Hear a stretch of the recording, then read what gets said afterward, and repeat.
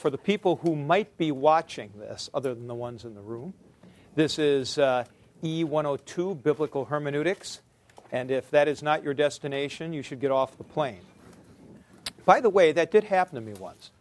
I was flying to Boston, I think it was, and they said, this is a flight to Boston. It's, it was still TWA, then TW so-and-so. And the guy says, "What? I'm going to Philadelphia." Gets up and charges on off the plane. So, there is a purpose to that. There is a purpose to that. So now, let's do as we always do. We'll open the first session with a prayer. Lord God, Heavenly Father, you have given us so many and such great gifts.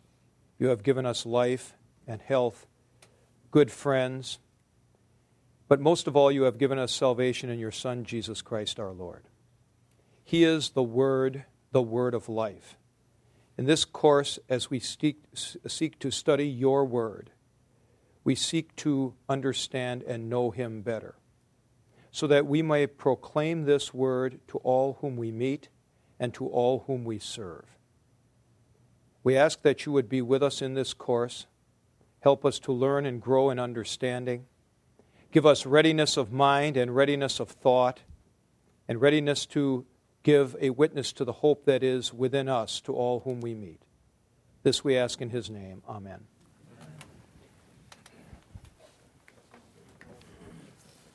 Now, this will be just an orientational session today, and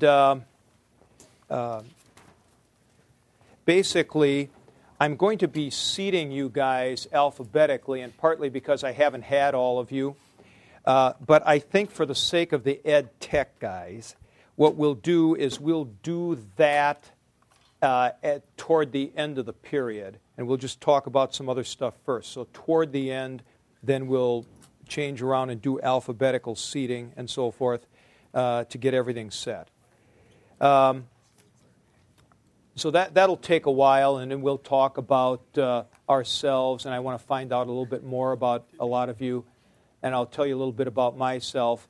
But I think we'll put that toward the end, because since this is going to be an uploaded class, I'm not sure everybody needs to know the facts of everybody like Gonzalez. So, yes.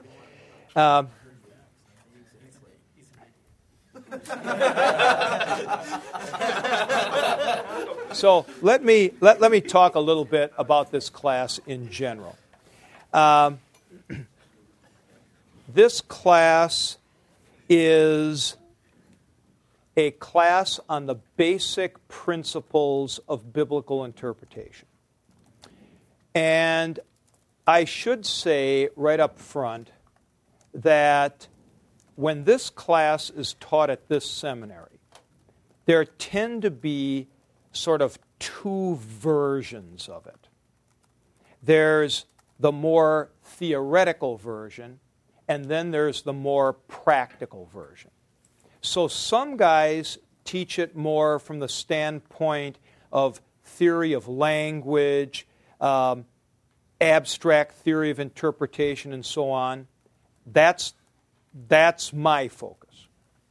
Other guys will teach it more as a how-to thing, that is to say, more on how you use dictionaries and stuff like that. I mean, nobody's all one way or all the other. But this particular class is going to be a lot more on the theoretical side, on theory of language, and how is language used to do things and things like that. I mean, as an example, just today,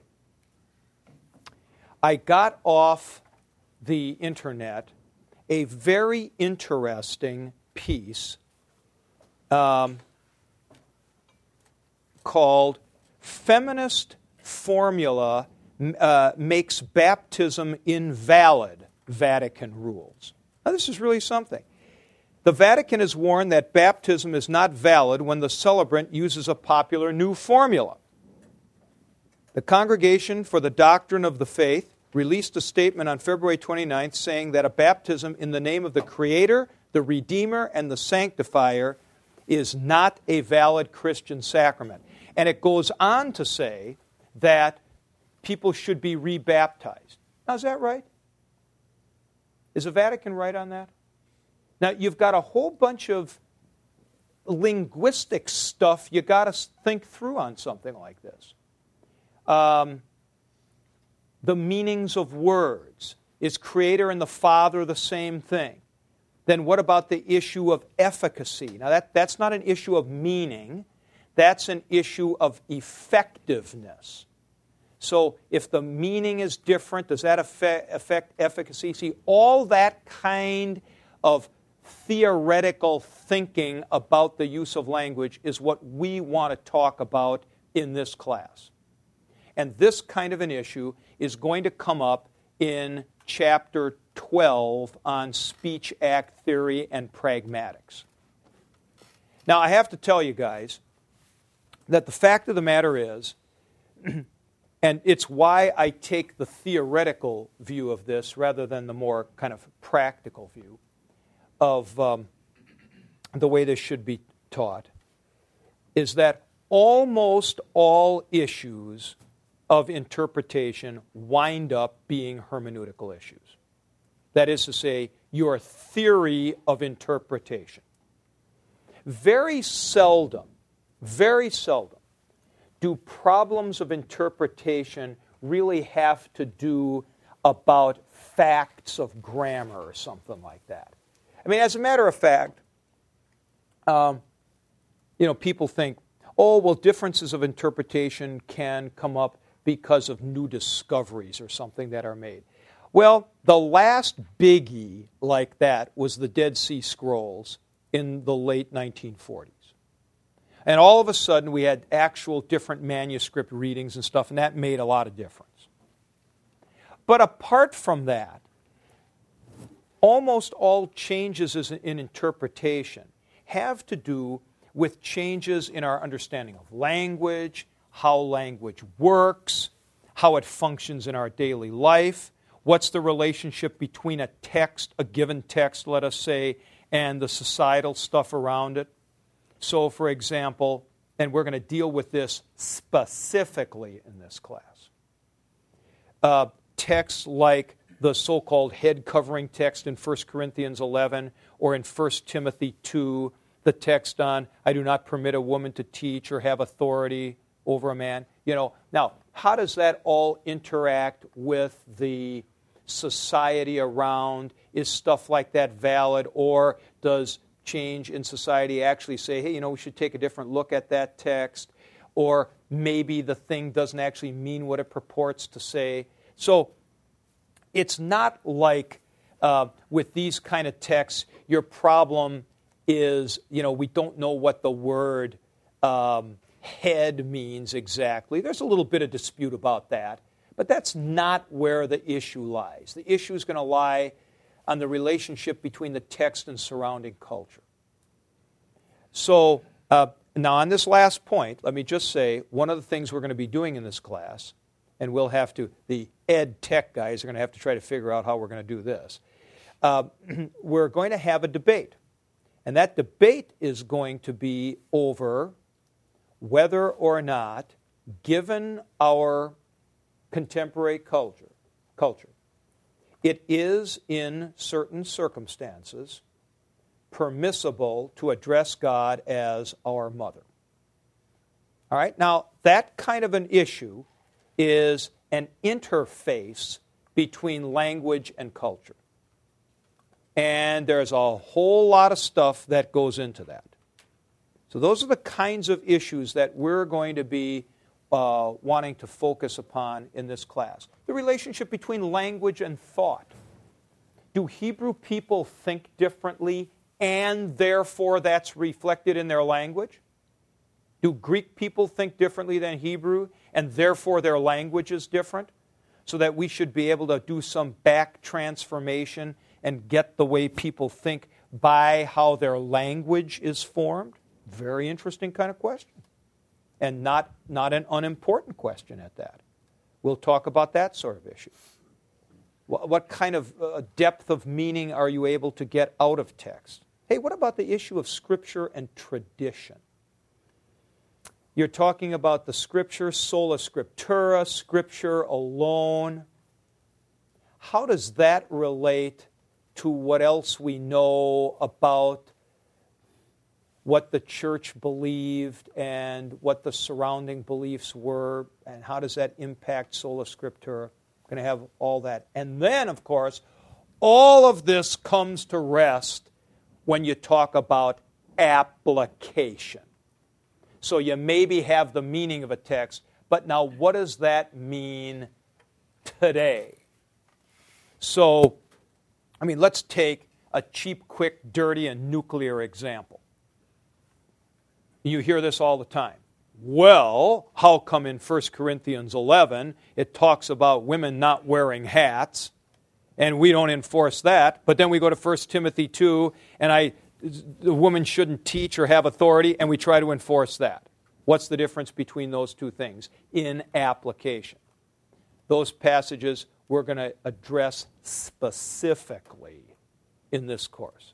Now, one of the things that you'll see in my hermeneutics book, and I had to make a decision on this when I wrote it, is whether you want examples that kind of illustrate what you are talking about, but don't sort of make any difference, or whether you want examples that are maybe highly controversial and show why it makes a difference that you should be considering this stuff. Well, I chose the latter. And so a number of the passages that we choose on the image of God in Genesis 1, this business of the so-called head covering, all these passages are in there, and all these passages are going to be subject to our investigation. Now, I would like you, if you'd put this down or record this in some way, I'd like you to bring to class every day 3 things. We may not use them, but we may. We just don't know. I would like you to bring to class your Greek Novum Testamentum, your Nestle Aland text. I would like you to bring to class your Biblia Hebraica, Stuttgartensia. And then I would like you to bring an English translation. ESV would work well, or RSV, or NASB, something like that. I would like you to bring those things to class.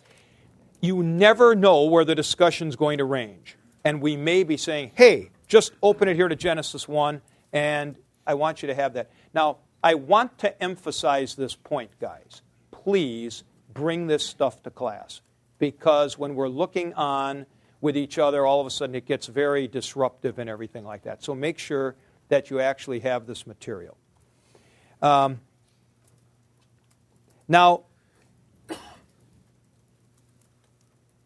what's going to be important is the conduct of the class. I conduct this a little differently than any other class I teach, and a lot of other teachers don't follow this same method. I have found it to be just tremendously helpful. And that is, we'll be operating most of the time on the basis of what I call reaction papers. Now, that is to say, most of the time you're going to have as an assignment a chapter in my hermeneutics book. And what I want you to do is read that over, and you are going to be writing reaction papers. Now, I'll talk about this in more detail in a second. But the class is going to be run on the basis of your reaction papers. So what will happen is we will review some basics, but then the main part of the class is I'm going to be answering your questions. So not just the questions I think are important, questions you think are important. This works really well. I've been doing this now for about 18 years, and I think this works absolutely tremendously. So if you don't hand in a reaction paper, not only are you hurting yourself, you're actually hurting the whole class, because it may just have that question that's really going to be critical to unlock something in the chapter. Then we're going to have a debate also. So essentially, this is an extremely interactive class. And that's very important for you to see.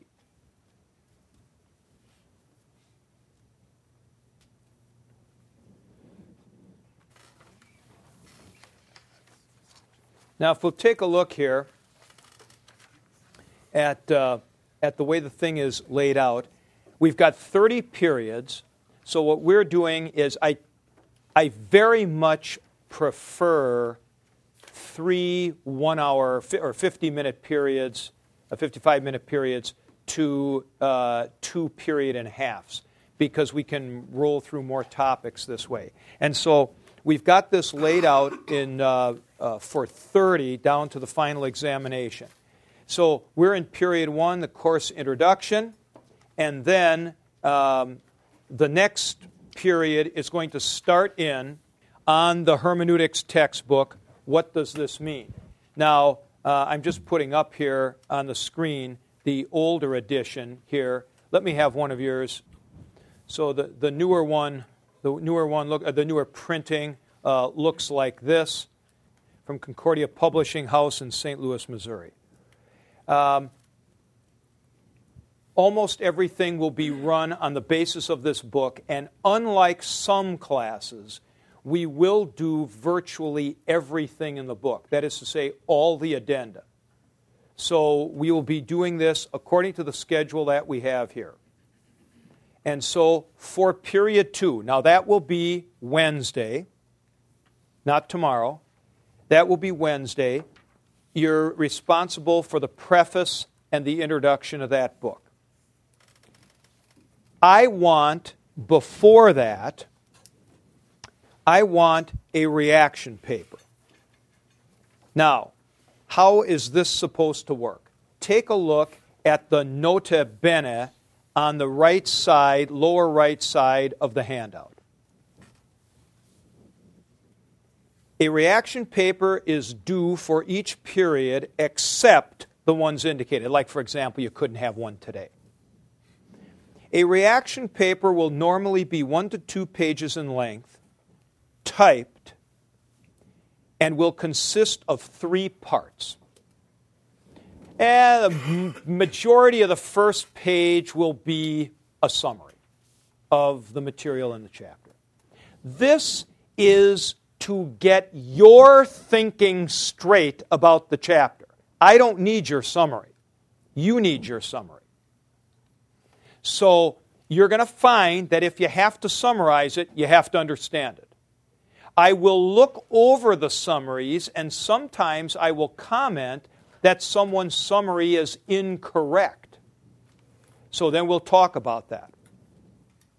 Then B, a detailing of any question on the assigned material you may wish to have clarified. So, for example, you might say, I just don't understand that chart on page 95. Could you explain what the arrows are doing? All right? Then we talk about that.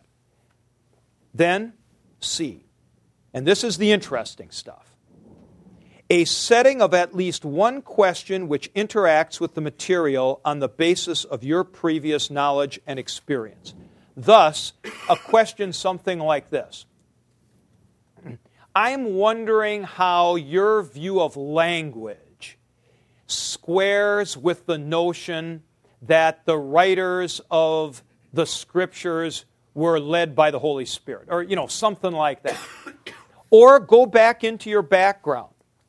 I've had great reaction papers with people saying something like, what you're saying here about language really reflects the way science works when it does an experiment like X. Something like that. I want you to try to interact with the material from your life experiences. You will be shocked how valuable this will be.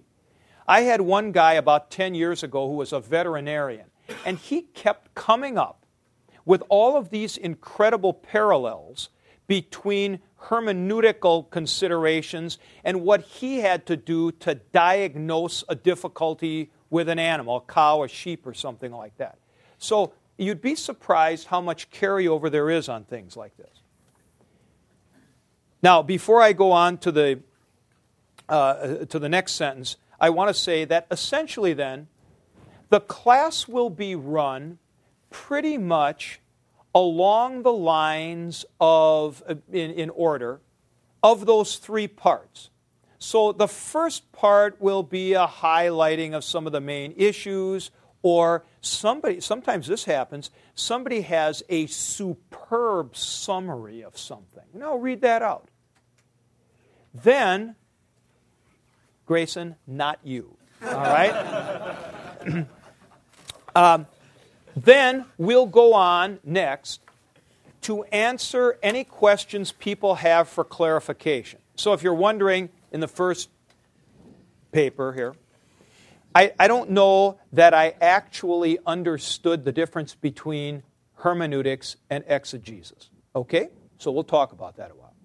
But the majority of the class is going to be spent on the third part, which is interacting with your papers, with your observations, with the fact that, you might say something like this. I understood all this, and it didn't raise any issues of clarification. But in kind of moving this forward, this raises an issue for me about X. So we'll deal with that. Now, look what the last sentence is in that first paragraph under the nota bene.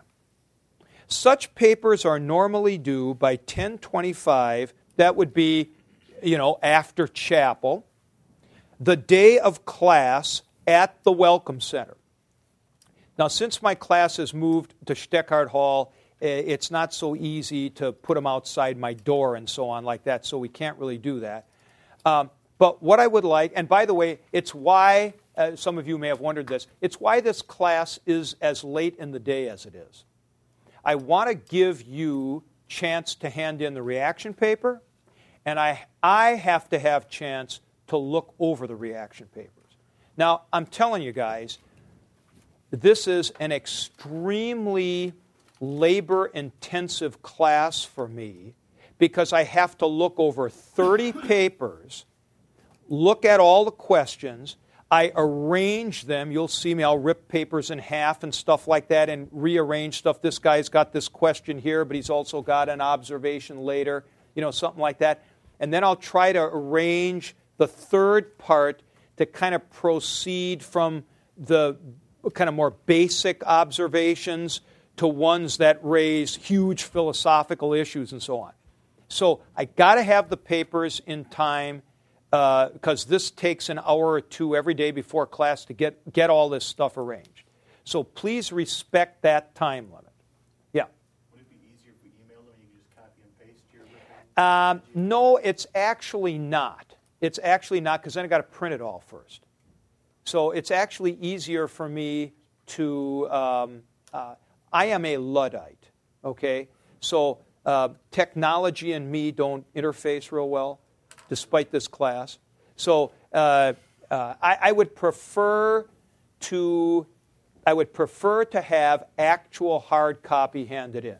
Now, if something happens that, your kid gets sick and you can't get there and you have to email it to me, okay. But honestly, I don't want 30 emails a day. It's bad enough as dean of the faculty that I get about 20 other ones, So if you could just do it this way, I would very much appreciate that.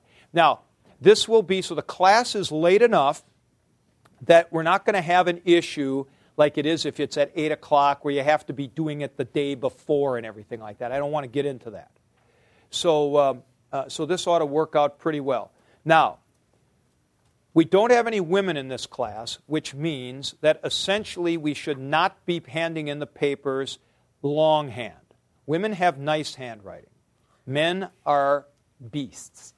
So they basically grip the pen as a wild object.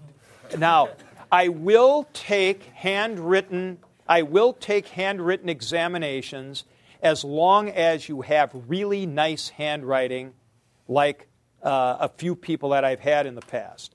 And last year, I actually had a guy use an old manual typewriter, which was really interesting. I hadn't seen that for a long time. But Ryan Tinetti is like that. So please make it so that I can actually read it, okay?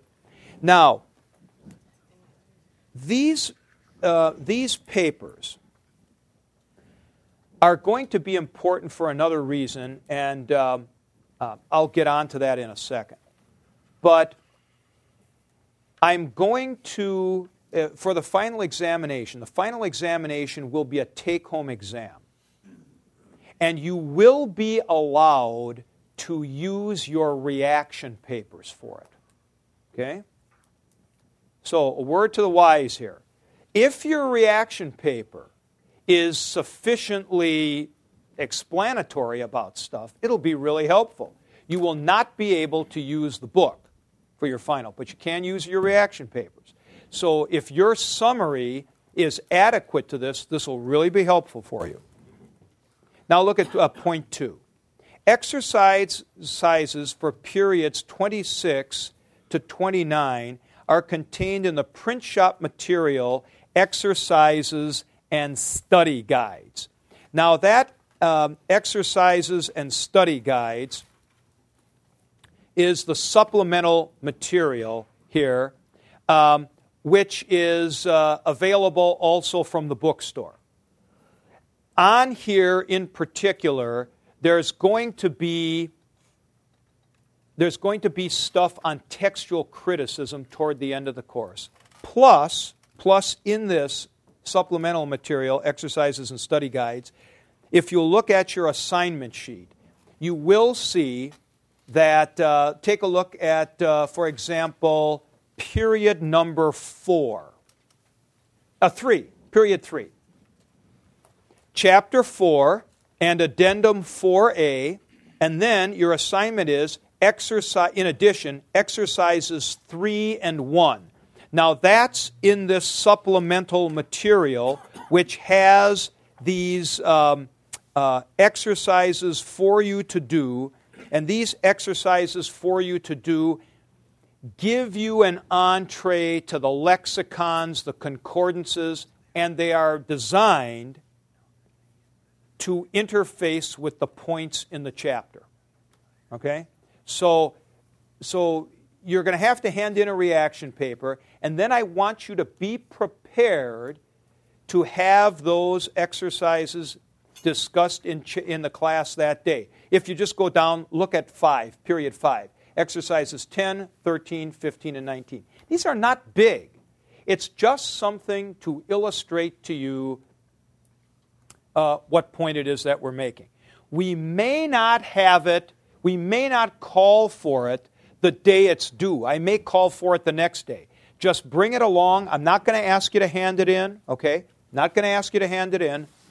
Bring it along, and we'll do it as we can. Now, if you'll take a look at period 9. This is addendum 7A, which is the thing on God talk. Language about God. And here is the debate topic or issue.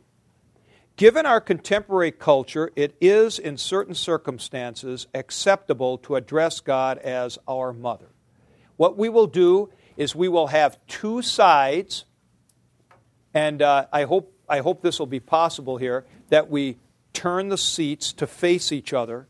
We'll divide the class into two with a third section of it as judges, and we'll be debating that issue with each other with the tools from the chapter, plus some other things I'll alert you to.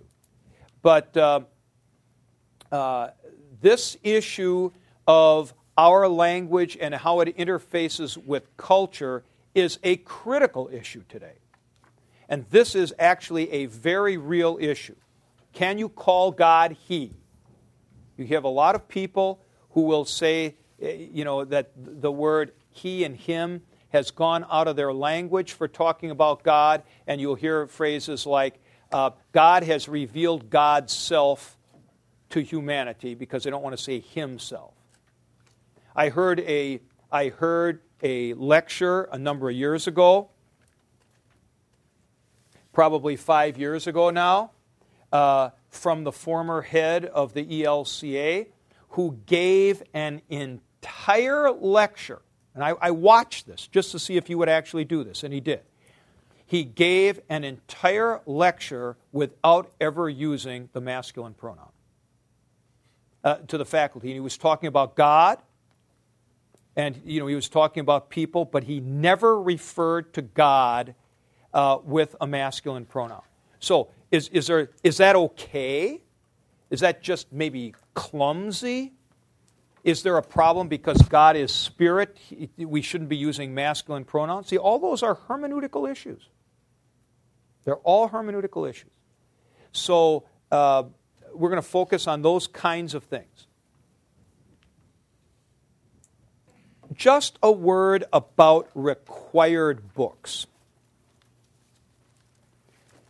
The required books, which are available at the seminary bookstore, I have on this sheet here that you can see, our Bauer Danker Arndt Gingrich lexicon. That's the one that's put out in 2000 by Fred Danker.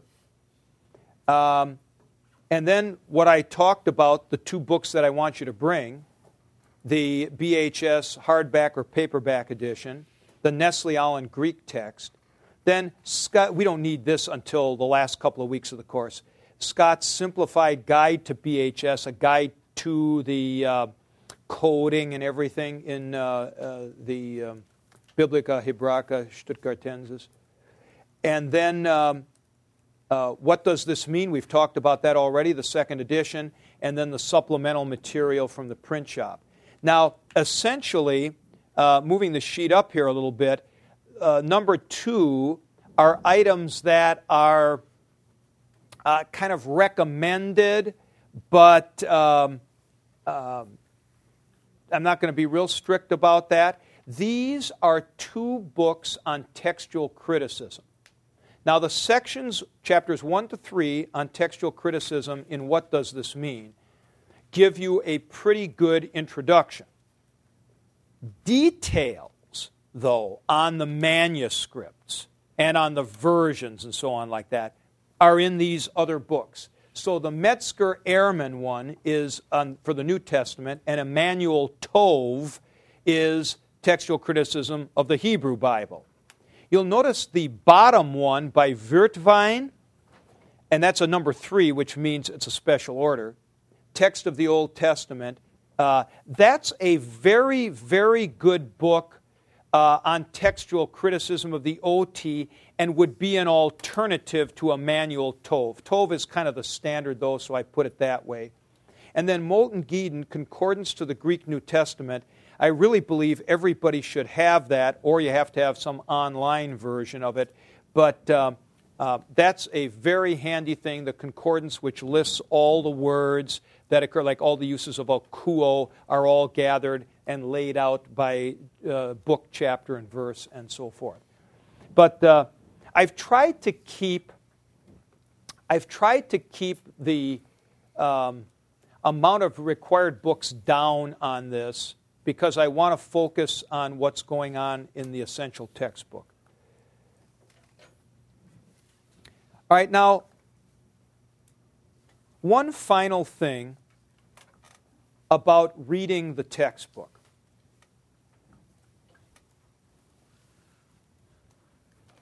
And I'll come around here and I'll use Gonzalez's textbook. With one exception that occurs in the introductory, the general introduction.